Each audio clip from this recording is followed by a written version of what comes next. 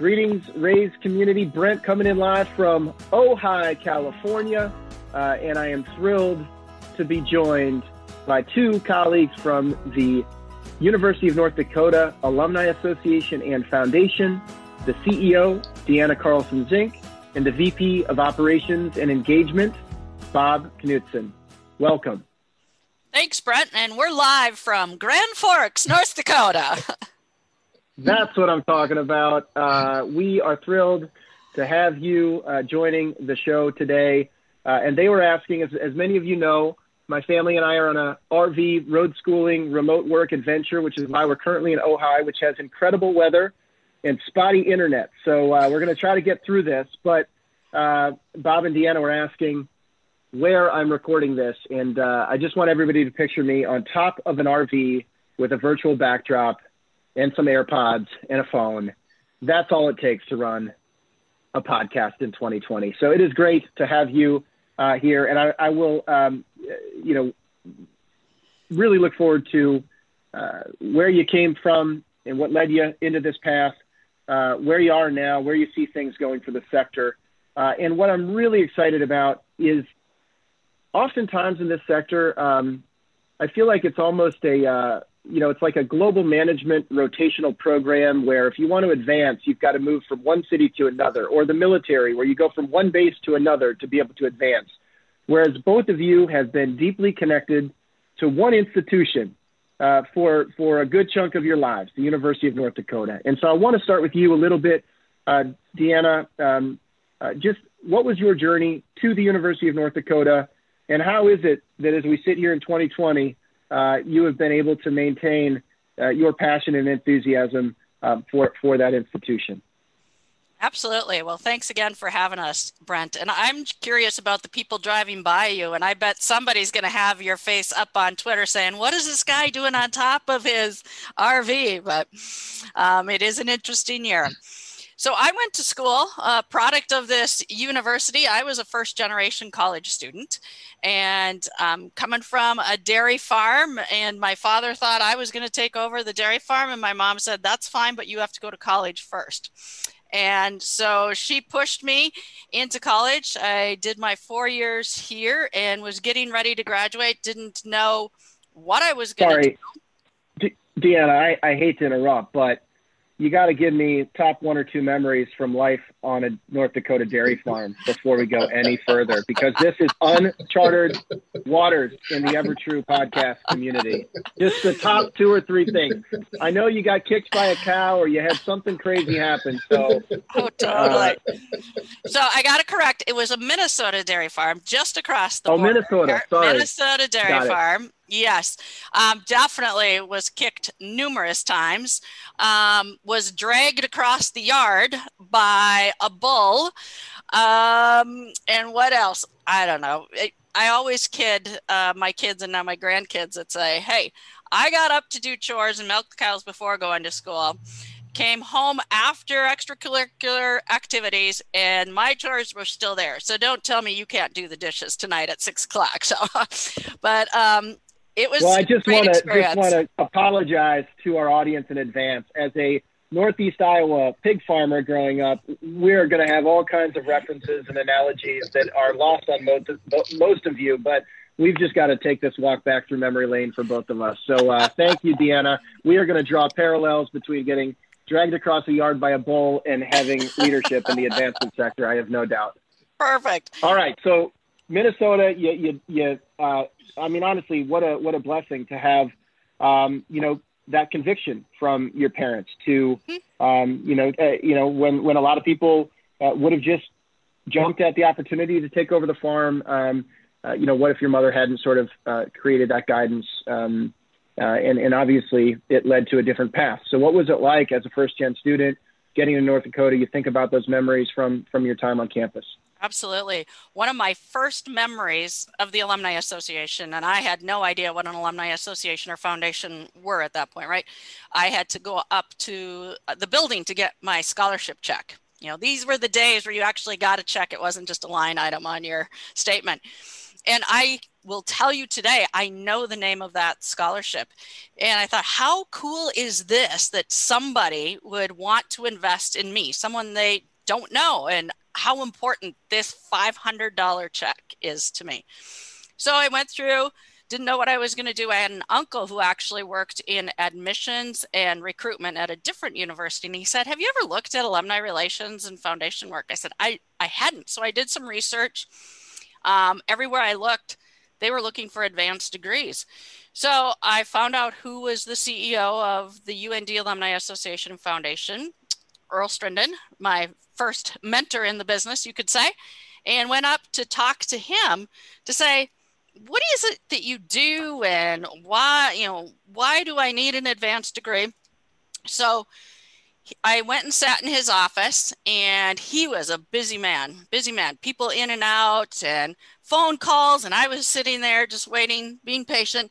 But my mother always said, you've got to make sure people recognize you, do something that they're going to pay attention to you.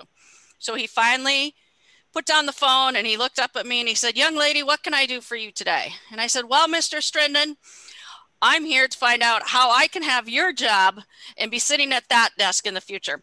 I had no idea what it even was at that point. I was just trying to get him to pay attention. And so he reminded me of that story. He was here the day we had the press conference when I became the CEO, which is now already almost 7 years. So it was just an absolute passion. I mean, I had an opportunity to have many different roles within the organization. Earl trusted me with a lot of different things, taking on supervisory roles as I continued to grow. And I wanted to create an opportunity for other farm kids or those first gen students or anybody that wanted to get a college degree. I wanted them to have that opportunity. And that's why I still do this today. And honestly, Brent, like you said, that came from my mother saying, you can do this, go try it. You don't know what is out there for you. So that's my passion and why I've stayed here. I was here for 12 years, then went and worked for a regional bank for 4 years. And now I've been back for almost 20 years again. So it's been a great journey. We're going to come back to some of what you shared with us. Thank you, DeAnna. Bob, different route, but it led to the same office, a little more circuitous, and I can't wait to learn more about your journey, entrepreneurial journey, again, and just give us a sense of who you were growing up, how you ended up at UND, and where things led for you after college. Well, yeah, thank you again, Brent, for having us on today. But I started, Grand Forks, North Dakota is my hometown. Went to high school here, and of course, followed hockey very closely. And anybody in Grand Forks, North Dakota usually ends up going to the University of North Dakota, of course.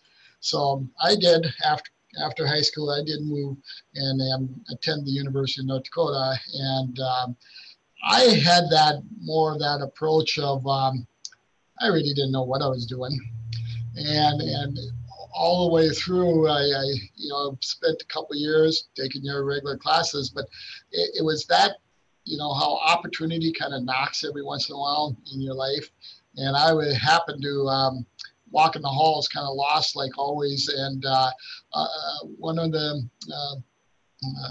older students that I knew through high school followed me and kind of gave me a path into marketing education, and really got me involved in different clubs on campus, different activity on campus, and that's really, so it was more by the time my junior year, I really got cemented in the University of North Dakota and really become passionate about something besides space and activities, social activities, and etc.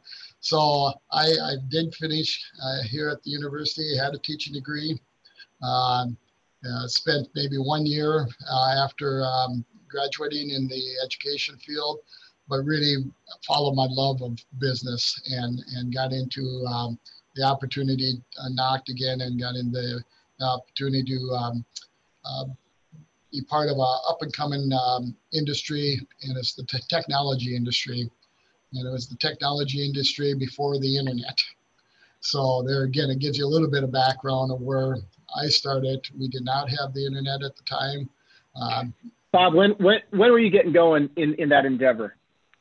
That was 1982. 1982. So I won't tell you what I was doing that day.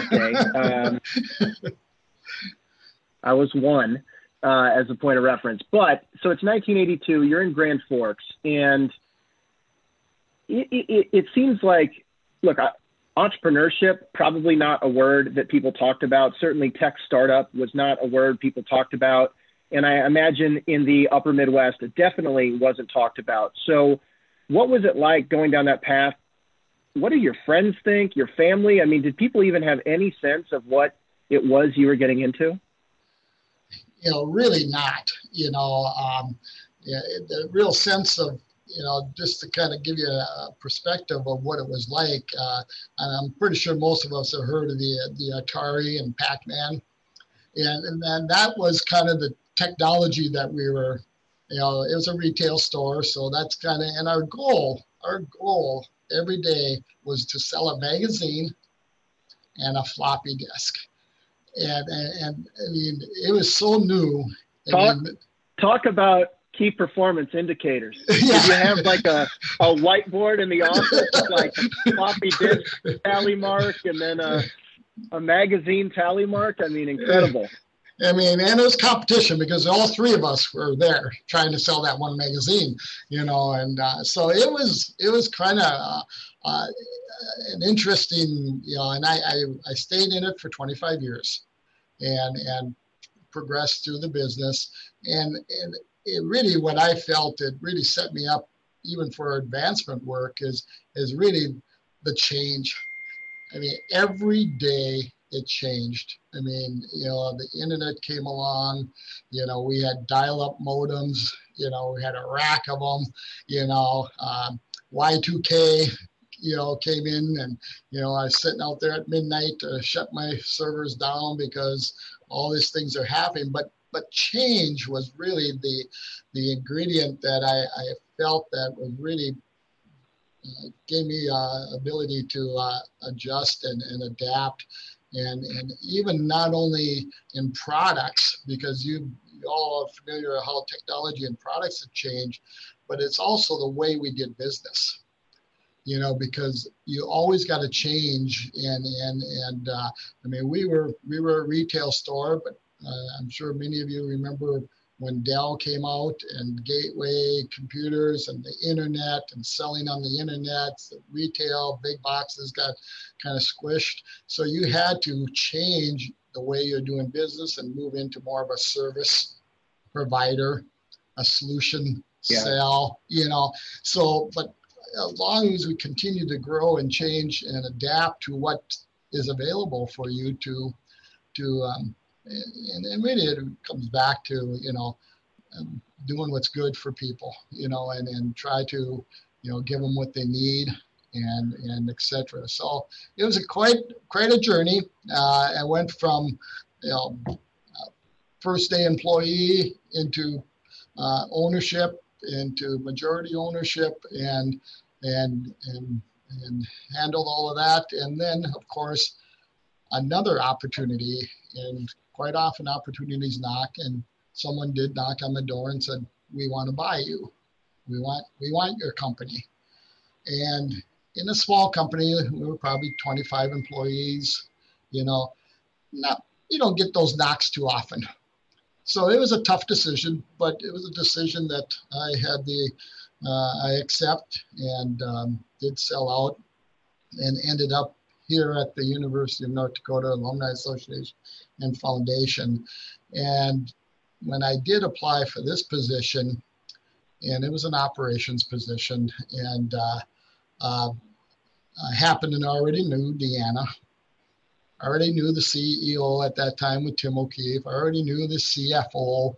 I sold technology to the organization in the past. We're all local. We worked on the chamber committees together, So it wasn't like I was coming into something totally foreign, but, once I got into the advancement work and even on the back end of it with operations, and it's so much the same. It really is. It's really, you're doing good things, good people, and, solution sell, there is no. Well, I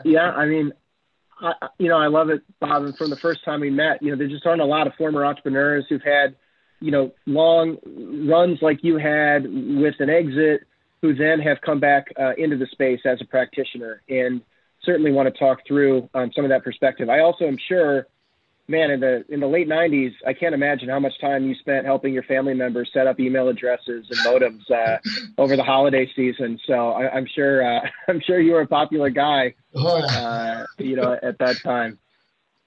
Yes, without a doubt. So, DeAnna, let's come back a little bit to what has driven you. And look, we're kindred spirits in that regard. First-gen college student, zero chance that I'm talking to both of you today, doing what I'm doing with my family, if it weren't for the access and opportunity that I had. And I remember the name of the scholarship on my financial aid letter as well. But I do have to wonder, I have to ask you something about your experience and this idea of going and picking up a check. And I am all about digital transformation and innovation and streamlining processes and workflows. But I do wonder if there's something we can draw from that experience, and something about a discount on a bill versus the act of getting a check. Can you just talk a little bit more about that? And, how do you kind of make sure that the students today, that the DeAnnas on campus today understand what that net tuition bill, where it comes from, and don't just see it as a line item? I mean, I've never really heard anybody mention that before, so I'm just curious to get your perspective. I totally agree with you, Brent, that it is, how do we help students today see the impact of philanthropy? And that is something that we have focused on in a couple different ways. I'll come back to that, but fast forward to where we are today in 2020. And one of the pieces we focused on were angel fund dollars and gifts and open door scholarships for students who were struggling to come back to school, to pay their housing. And we have gotten such a positive response from these students who receive these gifts. And so they are able to see the impact. It's an immediate right now. And we've lost that, I think, over the years since I picked up my check in 1982. And we invite our students in to a lot of the activities that we do. We ask our alumni to sponsor them to come to our awards banquet, for example. We ask individuals to sponsor young women to come to our Women for Philanthropy luncheon, so they can hear the stories of alumni and say, first of all, I can do that. Look at this person that ran this international business. I could be standing on this stage someday. Or to say, man, I heard your story and I didn't realize that's why you gave a gift so I could have a scholarship. I can do that in the future. So how we can connect those pieces, I think, for the roles that we do, philanthropy is just a wonderful job, right? It's not even a job. It's an opportunity. It's a way you live your life, because we are the pivot point. We get to visit with the donors, hear their stories, hear the impact that this university or this community had on them, see them cry as they make their gift, and then come and see the students put it to use and hear their stories and see some of their tears. What a great opportunity this is for all of us that work in this space. No doubt. And I think one of the big challenges and opportunities in the midst of COVID is, how can we think about that digital equivalent of picking up the check, right? You don't need to physically do it to still have the emotion. But I do think in the spirit of automation and the back office integrations, and when that check experience just became a line item, some of that personalization was lost. And so how do we take advantage of technologies like Zoom, like ThankYou, like other tools in the sector to make that one-to-one connection in a more streamlined way? It's and to complement things like that scholarship dinner, where it costs a lot of money and a lot of time to get people in that room, and people are busy with schedules, to start, even thinking about, like, what if there were a quarterly check-in between the donor and the scholarship recipient, where it was part stewardship to the donor, part inspiration and mentorship to the student, but that it actually allowed people to foster more of a one-to-one relationship if they want to, right? And obviously it's not always going to be the perfect fit for both sides, but how do we start thinking about, instead of a once-a-year scholarship dinner, a once-a-month touch point via text, via video, via Zoom, via these new channels we have that cost almost nothing to an institution and could further cement the impact for both the student and the donor. So we do not have a solution in that regard, but it's just one of those areas that right now I feel like there's so much opportunity and potential, because even donors who in the past might have said, wait a second, a Zoom call with the scholar, what's a Zoom call? Everybody knows now. And so how do we kind of take this, Bob, to your point, the digital transformation that has been compressed into such a tight time period here, a matter of months, and really start to accelerate what's possible. And so I don't know if either of you have comments on that, or if maybe you've tested ways to, connect people digitally that would have been either confusing or unrealistic before. So we have started doing some of that, Brent, and I think our athletic fundraisers, so they work for the Alumni Association and Foundation, have really done a great job with it. So one of the the events that we missed this fall was bringing our athletic donors and our scholarship recipients to the table. They usually do a banquet. And what our athletic fundraisers did instead is went to all of these athletes, those who had received scholarships, had them do maybe a 30-second video, right? Saying thank you to their donor. And the students could do whatever they wanted. I mean, we had one of our female basketball players who did a shot behind her back, and it went in, and then she turned around and said, thank you, or a half court shot. Or we had the football player who was all dressed up and saying, thank you. And I was actually at the table with the donor sharing that video. And the impact of that video from the student to the donor was phenomenal. Even though they didn't get to sit down and have a dinner with this young man, it was so impactful. Yeah.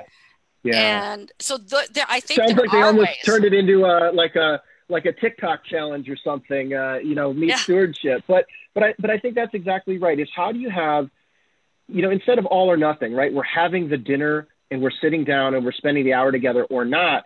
There are now just these like levels of personalization that we can bring to our work. The 30-second video is one element of personalization that is, I think, way better than the form letter saying thank you, right? And then the Zoom call where it's a 30-minute conversation would be the next level of personalization. And at some point, there's the come with the president to the box at the football game and the really high-end stewardship. But it's those levels now that I think are going to allow us to scale those stories and impacts for very low cost, much deeper in the giving pyramid. But even for folks at the top of the giving pyramid, just make it a more fun, engaging, consistent experience. I would love to learn more about that athletics campaign, because I feel like that just needs to become the status quo going forward. It's so true. And, we often talk about retention of our donors, right? All of us in this industry, it's all about retaining those donors. We also are hearing it now on our university sides from our partners. So I was on a Zoom call Monday, and with the deans and leadership, and they're talking about how are we retaining our students for next year? What can we do to help them? And all the deans are going through their list. And at the end of the conversation, I just asked them, I said, tell me, how important are scholarships to retaining your students? How important are those mentorships? Just what you're talking about, Brent. How important are those mentorships with our alumni and donors for those students to retain them? And all across the board, they all said, it is incredibly important. It is so important. So I said, reach out to us. Let us know what we can do to help you retain those students, because our donors love that, right? They, just like you say, they want to be engaged. And if they know they can give a hand to a student who's on campus today, it's so impactful for them. And we retain our donors that way as well. So it's a win-win. Love it. Bob, what's your take? Just given your work, you saw many technology waves from pre-internet to dial-up to DSL to high-speed to you name it, from one-to-one email to social media platforms. Does anything in that journey remind you of what we've gone through from an innovation and transformation perspective in 2020? I just saw a stat recently that there were 10 million daily active users of Zoom in December of 2019. There were 300 million by April of 2020, from 3-year-olds doing preschool to 93-year-olds engaging with their family members. And does this remind you, and we're in it right now, so I don't even think it'll take a few years before we really understand the impact of what we're living in. But you saw other major technology changes in your work. Does this remind you of anything else? And it does in a variety of ways. And probably the one that sticks out the most is the word I used earlier too, is change. And this, 2020 is a huge change for a lot of people. Like you said, we didn't use Zoom before, or a few of us did. And, even back in my days earlier in business, there's a lot of, new things, new technology came on, but it had to adapt and you had to adapt and change and utilize it. And what I've really learned over the time, and I think we're going to learn here with 2020 as well, it's not all or none. It's kind of how do you take that new, mix it with some of the old, and because variety is the spice of life, right? You can't have everything the same, or it's going to get, where Zoom right now is kind of gives you that new life a little bit, and I know the story that DeAnna was sharing with that donor. The donor have to be in our town so we could see them, but there again, it was good, because they got to see the student instead of just seeing the words or hearing the words or reading the words, So yeah, it's really how very interesting. I'll give you one stat too that happened, and there again, I think it was a Facebook post, and we always think that the elderly are not as involved in Facebook as the younger generation. And we had more likes and more clicks from that, 65 to 80 age group than some of the, middle age groups, so it isn't a stereotype of age, what happens. So it's exciting. This is what makes everybody gives up every day, right? Yeah, no doubt. And look, we're all trying to make lemonade and find bright spots during a challenging year. And I think it would be such a missed opportunity if we just didn't push further, because like DeAnna said, if we can innovate, if we can be more efficient, grow more relationships, more revenue, it's more access and opportunity, which obviously we know is a hot topic right now. And we need to figure out ways to continue to bridge funding gaps and so forth. I will, just say when you talk about it's not going to be either or, there's already Zoom fatigue, right? It was new and now it quickly became old. But I do think that, some of the areas that I'm excited about going forward when things settle out is it was really hard to get president schedules aligned to go to Des Moines and meet that donor, to go to Minneapolis and meet that donor, or to get the dean's schedule or that faculty member to go and do a visit at a certain town. And so, how can we now, recognizing that we're all a Zoom link away, that it's almost frictionless,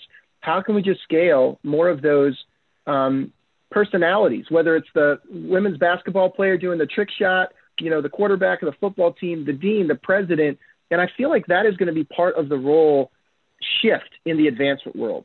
That in the past, and DeAnna, I'd love your perspective on this, it really was about that one-to-one major gift officer relationship. And then when appropriate, you'd bring in the president or the dean. But generally that was probably either in big idea framing up front or closing the gift at the end and then stewardship. And I feel like now there's an opportunity for the gift officer to be more of the orchestration person or the puppet master, if you will, where it's I'm not necessarily going to need to be the star of the show. My job is how do I bring in the key folks that are now a Zoom link away or an iPhone video away to make this an incredible donor experience. And even if that means that I'm not necessarily the star in the way I might have once been viewed as a frontline fundraiser. I'm not a frontline fundraiser. I could be totally off, but I'm just curious when you think about that donor journey in this sort of virtual, more digital context, what that role looks like for the frontline officer going forward. Do you agree with what I'm saying, or would you modify it? I totally agree with what you're saying. We are more of the conductor of the band, right? And bringing in the right instruments at the right time for that donor, and you can do it quicker. I mean, so for us, right. When you had to get the instruments shipped across country to play the orchestra, that's really hard to do. But when you can share a link and the instruments right there, you know, it might be 90% as good, but it's, you know, 10 times, 100 times more efficient. It totally is. And you can do it, yes, you can do it effectively and efficiently, quicker, make those connection points. For us, 70% of our alumni live more than 4 hours away from us. So it is, sometimes you can go out to California, let's say, where you're sitting, and it will be 6 months before I get back out to California and bring the president with me that time, or the dean with me that time. Whereas now, it's just second nature that, hey, the president is available for a Zoom call, and do you have time? And they're like, absolutely. So you can really move the relationship along a lot faster. I think often we think of technology as a disconnect. Going back to me picking up that personalized check, and I think that's what we're getting back to. Actually, technology can be used to be more personal from what we have been maybe the last 10, 20 years. So I think we're coming back to the old ways in a new fashion with a new technology. I think you're spot on. And I think one of, you know, when you think about the innovation that occurred in the 2000s and the 2010s, so much of it was around marketing. It was about reaching people through new channels, search engines, social media, ad targeting, marketing journeys, and it was email personalization. But the reality is that, like, all of that was sort of, it allowed us to scale up our message, but it definitely did so in a less personalized manner. And what this period is allowing us to do is bring more humans, more members of the band together. So it's not just, you know, one guy busking on the street corner with a guitar, that you actually have a full band that can come together now and add more human to human engagement, which is obviously something, you know, that we're focused on as a partner in the space. And, you know, Bob, it's an area we've spent a lot of time working on, you know, with you and your team. So I'm just, you know, we had asked you in advance, you know, what have you worked on most recently that you're most proud of? And I really liked your answer, Bob. This is not an EverTrue commercial, but in this case, I will indulge you. All right.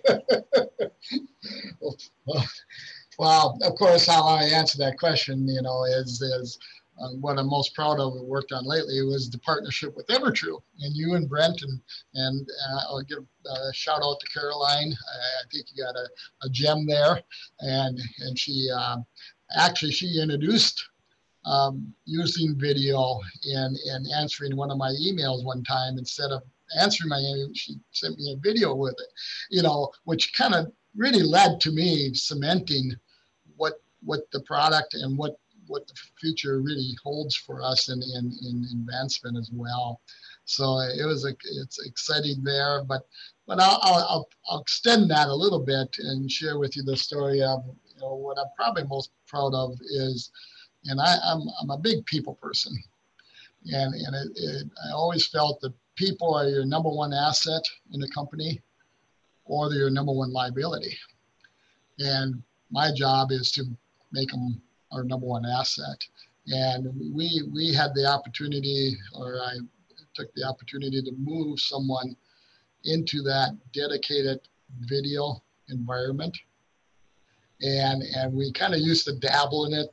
You know, if we got around to it, we'd use it. But and we did put a full-time person into creating videos to help share our story, present our opportunities. And of course, with the pandemic coming along, it also kind of snowballed there as well, and some of the views that we're getting off of these videos is just, I mean, our reach is so much farther than what our reach was even back in 2019. So it's pretty exciting. Yeah, and I think, part of the objective, obviously, Bob, is trying to scale our broad reach, but then also trying to scale our personalized reach deeper in the giving pyramid. And the way we've always done it, benchmarking, you name it, is a certain number of visits per gift officer per year, certain portfolio size, right? Key metrics across the sector. But what we've seen is that for the most part, roughly 2% of prospects are managed prospects today. And for all the time we talk about this being a relationship business, the reality is 98% of constituents have not had a relationship.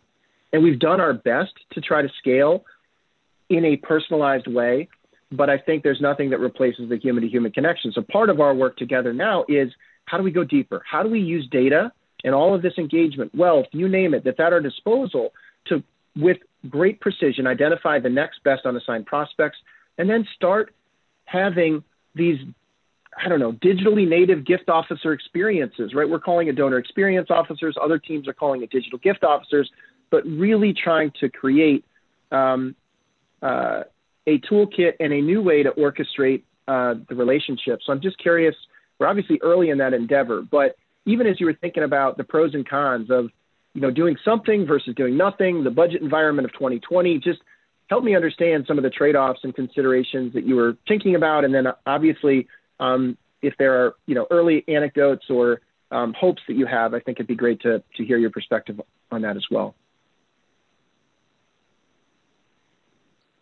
Take that one first, DeAnna? Sure, I can. I think it's an exciting opportunity. We look at, you're spot on with the 2% of who we're actually managing, and it just doesn't make any sense as we get moving here. And part of what really, I suppose you could say, one of the things that sealed the deal with us is everybody's having to be a digital gift officer right now, pretty much. And so if we can learn from some experts like your team, Brent, on how we do that better, how we scale up more. We talk about major gift officers' portfolios getting smaller. Well, we're coming into a campaign. We're in the silent phases of a campaign, and we strongly believe that the largest donor for this campaign, we probably haven't even met yet. And how are we going to meet them? We're going to meet them through these new opportunities, whether, like you said, digital experience, whether we're getting them engaged, whether we find them through the social listening. We are very excited about all of those opportunities and what it could mean in opening up a great connection between a new individual and our university.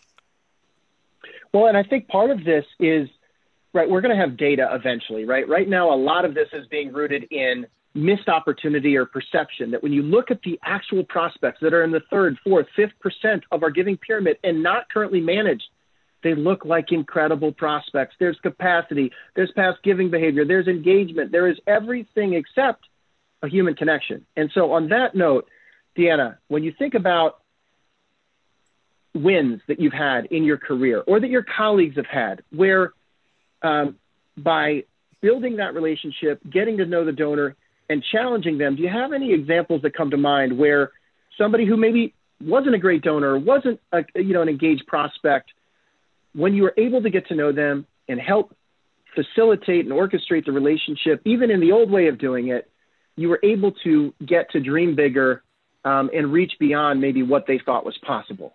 Right. We're lucky that we've had a number of those examples, but the one that pops to my mind right now is someone we're working with, hasn't finalized it, thinking he'll finalize his their seven-figure gift by the end of December 31st. This is me knocking on wood right now, just for everybody listening, okay? But it is how Bob and I just talked about this the other day. How could we have found this individual sooner through what you're offering us, Brent? Because this was an individual, on paper, he looks pretty good. They look pretty good, successful, retired, where they live, but kind of quiet, not a big donor, kind of consistent donor, but someone who comes to you and says, I've got $5 million I want to give to the University of North Dakota. And you go, what? And so you start having these conversations, and you could get the president involved right away. And you say, what brought you to this point? And he goes, well, I've always been here. And we didn't know it, right? I've always been having this love affair with this university because I came from small town North Dakota. The first time I had indoor plumbing was at a residence hall here on this campus. The first time I ever saw a shower was in the residence hall on this campus. And his wife kind of pokes him and jokes and says, yeah, now we have 6 bathrooms in our house. You know, it's so you go, whoa. And he goes, everything that we have accomplished in our life started here at the University of North Dakota. Brent, how did we not know that before, right?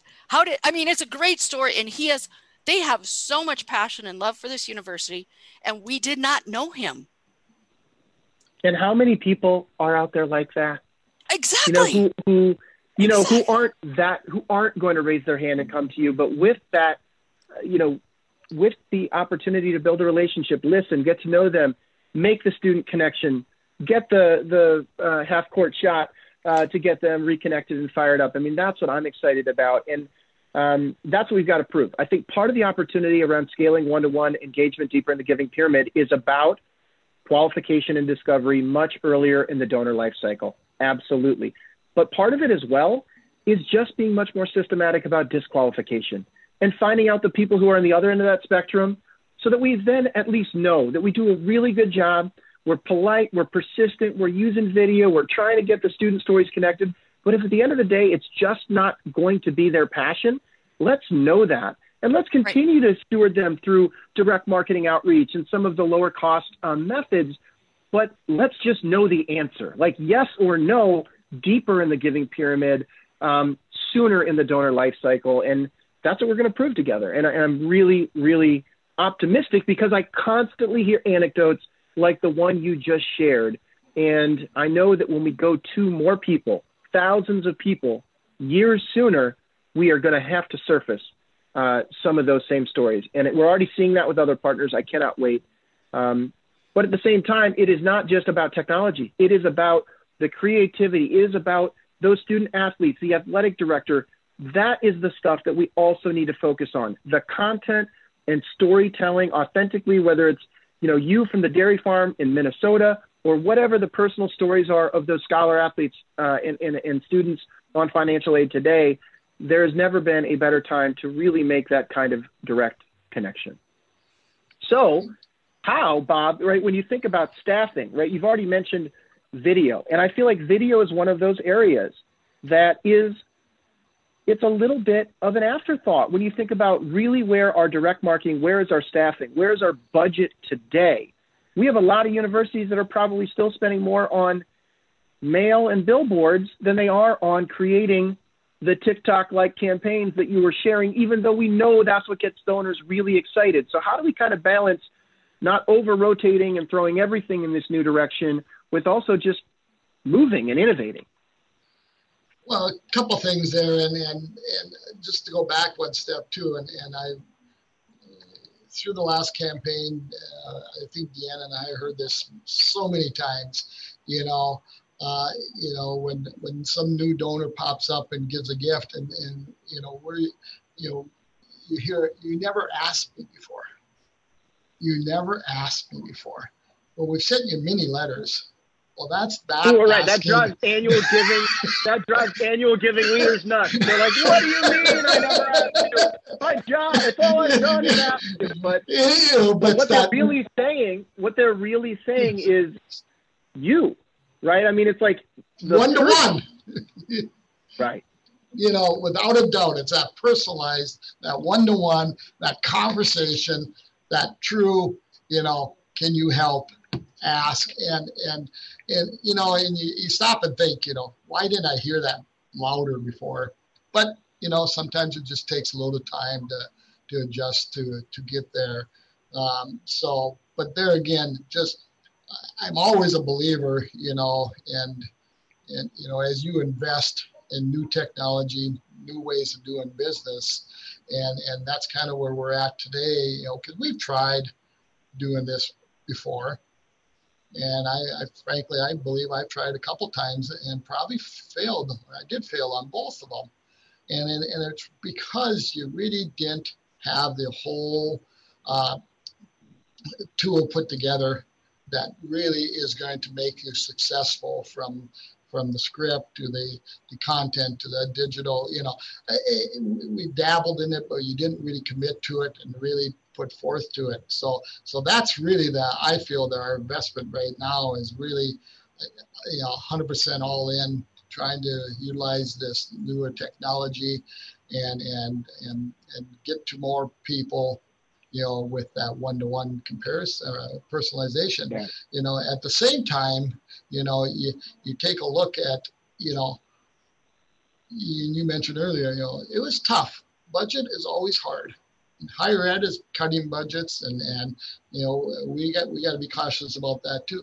But that's where I feel we're, good leaders, good business people, you have to reallocate some of your funds that we're doing some things that maybe aren't giving you the return that you used to get, and move them and reallocate them to something that, that's going to make a difference.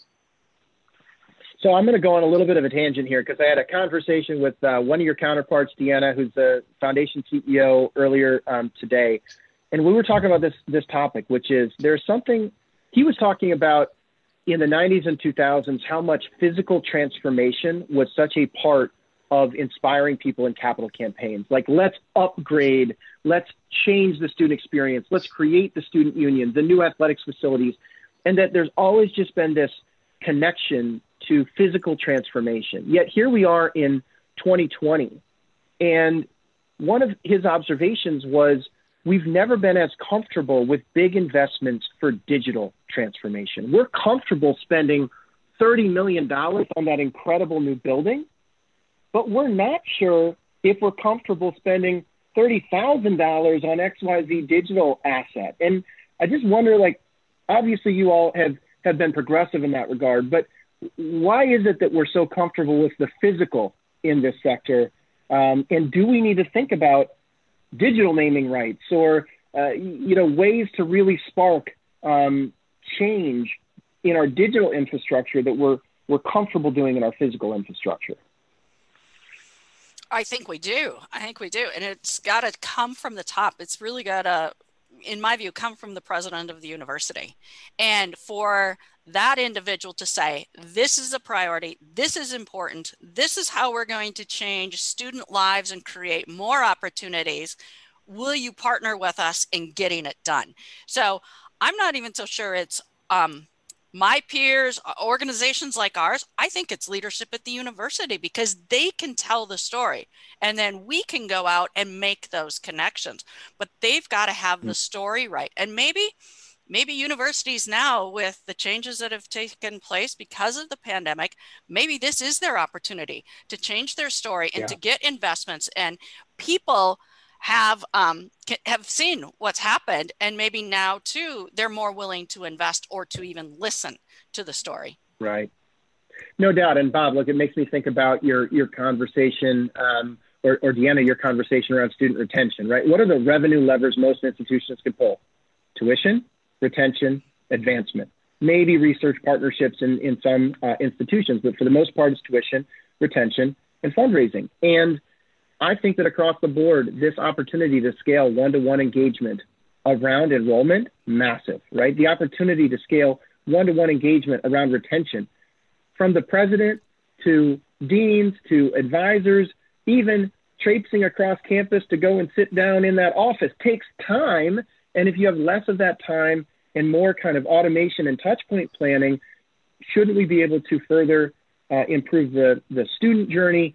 But then certainly on the fundraising side, as we've been discussing. So I feel like we are just scratching the surface, and what we're talking about, human-to-human engagement, is really good. It needs to be brought back, because the digital only is not enough. And I think that we're all kind of experiencing that right now.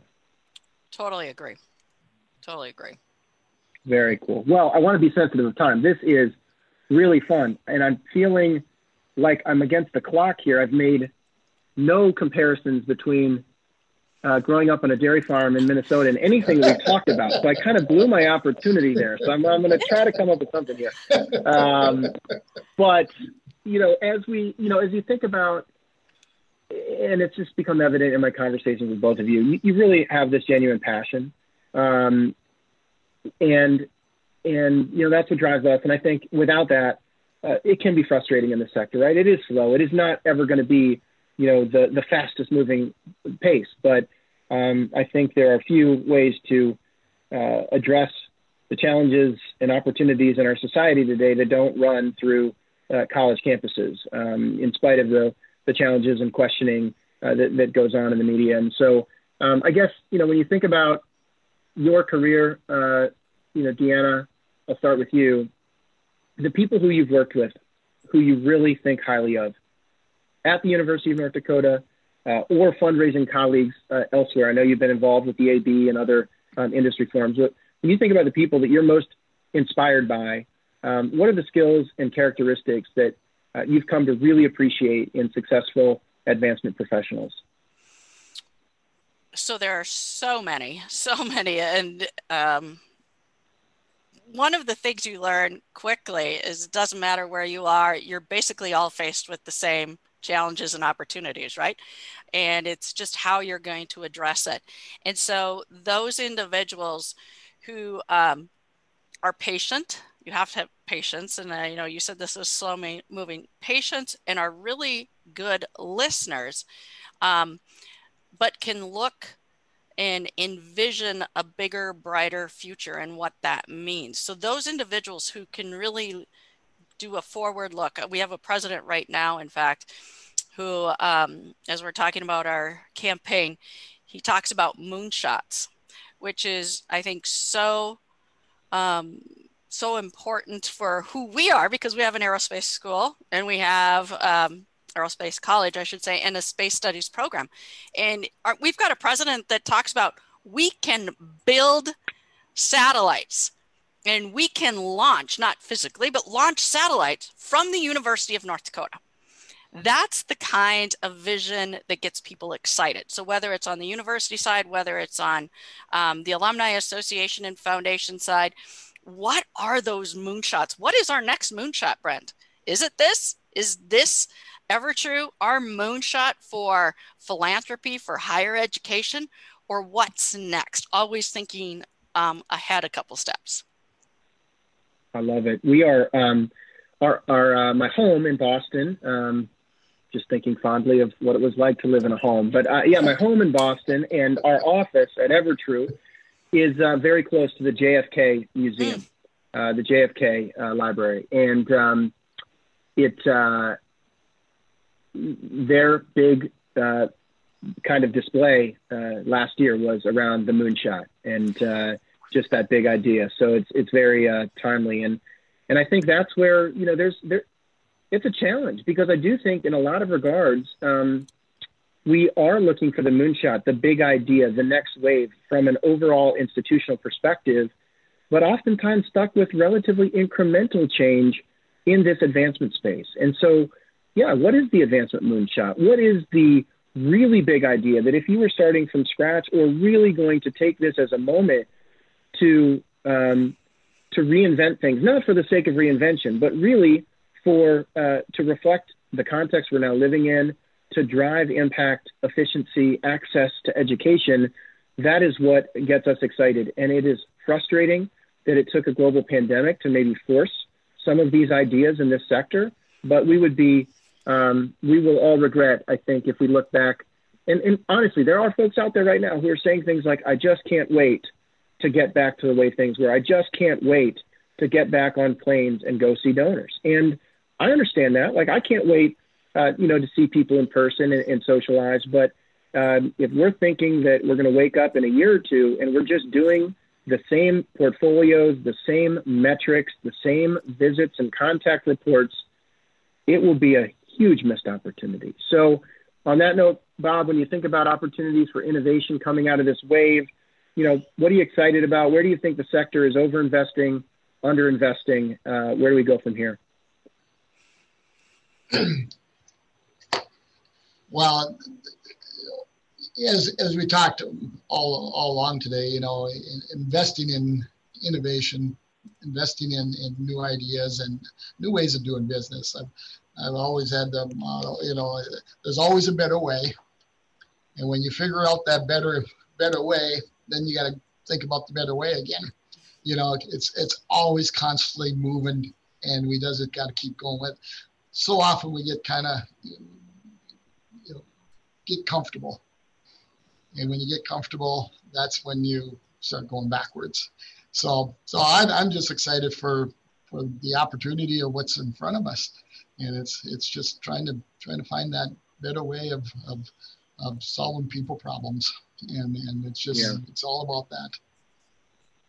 Well, Bob, I think, don't get comfortable is a great segue to our conclusion here. And I know that growing up on a dairy farm in Minnesota, you were never comfortable. You were always being pushed and challenged or pulled across the yard by a bull. And so, DeAnna, as you think about our conclusion here, any closing thoughts? And really, we've been in the midst of a hiring freeze at a variety of places. But when you think about why the University of North Dakota, we've got a lot of folks listening right now who want to work in a place that is innovative, that is mission-driven, but also focused on executing and delivering results, right? It can't just all be fun and innovation. We've got to deliver, and I know that you've balanced that really well. So I will first ask, how did I do pulling it together with the dairy farm comment? And second, if somebody wants to stay in touch with you and Bob, are there opportunities right now at the University of North Dakota? Where should people look to stay in touch with you?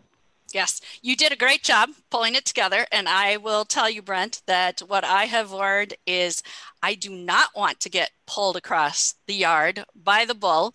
The bull is still stronger and bigger than me than even when I was 12 years old, but I'm going to be smarter than the bull, and I'm going to lead the bull across the yard and figure out how to do that. And I think that's part of what we do too. And yes, we have opportunities here. We're hiring some more digital experience officers.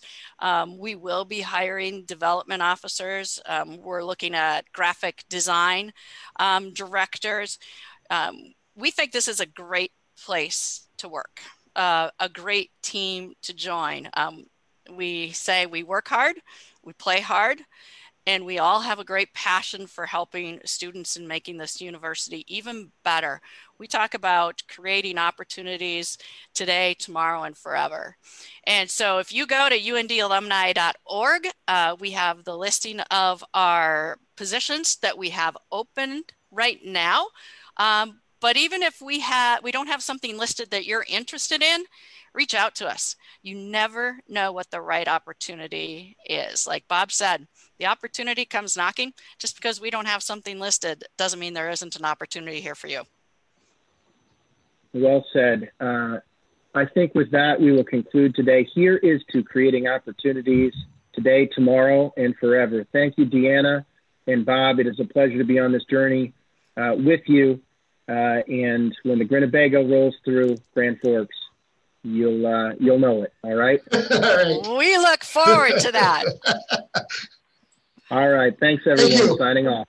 Cheers. Thanks, Brent. Bye now. Bye-bye.